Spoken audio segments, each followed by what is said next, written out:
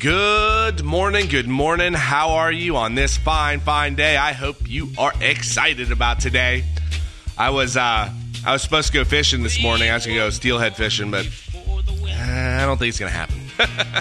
I got too much work, and I got this stupid little cough, ridiculous, which, by the way, I'm going to be covering my feet in onions. I heard that onions do something for it, so we'll see. I'll let you know what happens tomorrow, but today is a day that God's made. Today is a day that the Lord hath made. We will be glad. We will rejoice in it. If you need some affirmations, I believe I'm divinely guided, just like you're divinely guided.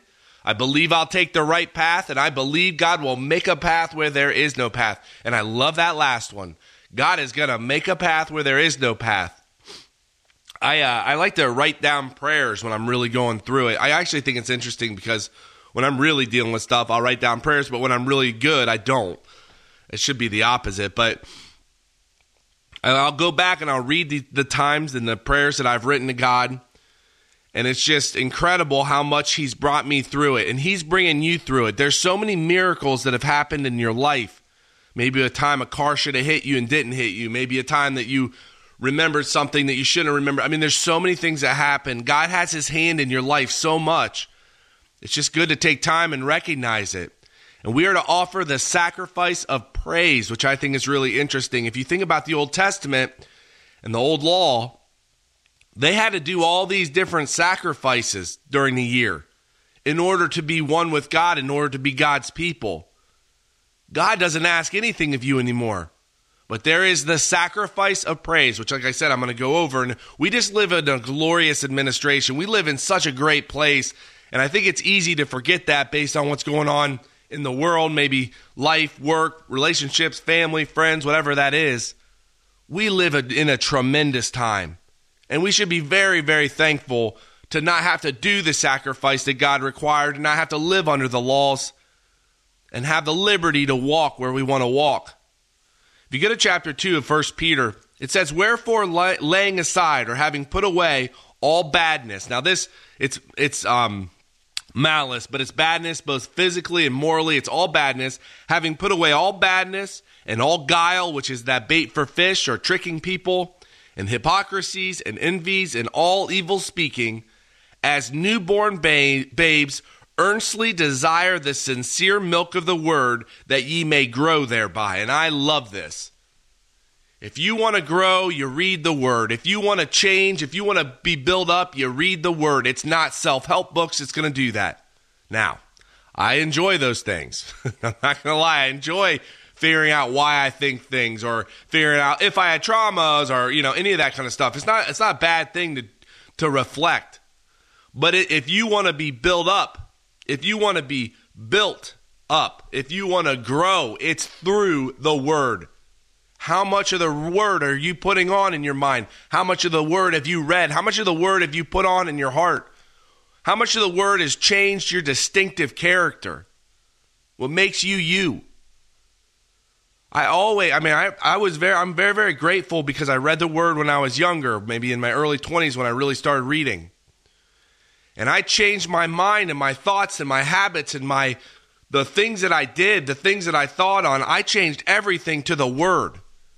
You got to start putting on the word. It just changes you fundamentally as a person, and that you can grow thereby. You can become a son standing, or a woman standing of God, being built up by God. It's through the word. Put on the word. Listen to the word.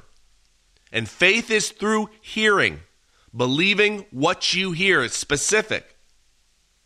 Verse 3, "If so be that ye have tasted the Lord is gracious, to whom coming as a living stone, disallowed indeed of men, but chosen of God, and precious, ye also as lively stones are built up a spiritual house in holy priesthood, to offer up spiritual sacrifices acceptable to God by Jesus Christ." Now first of all, you're a lively stone. We're all built as a house of God, and Jesus Christ being the head. We're built up in that. Or Jesus Christ being the chief corner. Jesus Christ is everything, is the foundation we're built on. But it says, to offer up spiritual sacrifices acceptable to God. Now, anybody can tell you what they think spiritual sacrifices are. They can tell you, and they can go through the Word in the Old Testament and tell you how they sacrificed. You want to know how God asked you to sacrifice? You go to Hebrews chapter 15, and I just want to say, a lot of people will talk about the sacrifice that has to do with works, to sacrifice your acts, to sacrifice your works. But what does God tell you to sacrifice? Chapter 13, verse 15 of Hebrews, by him, therefore, by Jesus Christ, therefore, let us offer the sacrifice of praise to God continually. That is the fruit of our lips, giving thanks to his name. Bam.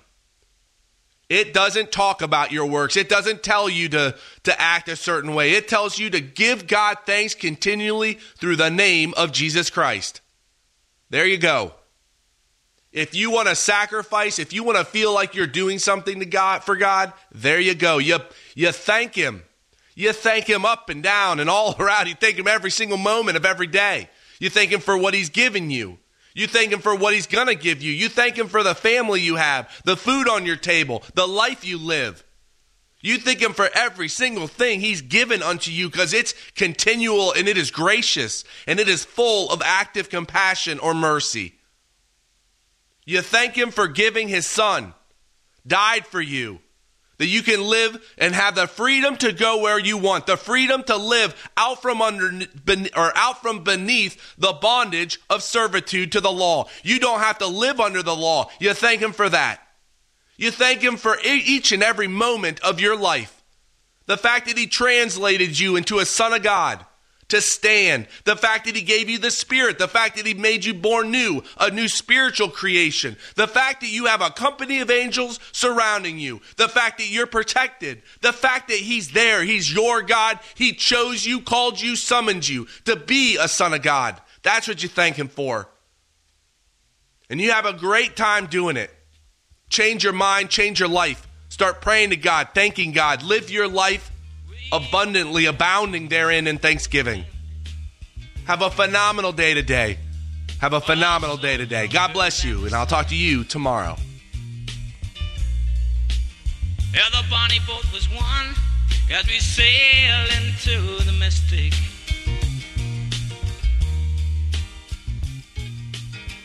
Oh, I can now hear the sailors cry. Well, Heavenly Father, thank you so much for today. I pray and ask you to just show me and guide me on whether or not I should go this afternoon, go fishing, and I thank you for the opportunity to do that. I thank you so much for your believers, for the people that you've surrounded me by and with, and I thank you for your son and what he died for, and that we can live in this new administration. I thank you for every single moment that you give me and have given me, and I ask that you continually work with me and show me what it is I am to do and how I am to do it and guide this business the way you want it to be guided. And I just thank you for the moments, Father. I lift up a great day to you in the name of my Lord and Savior, Christ Jesus.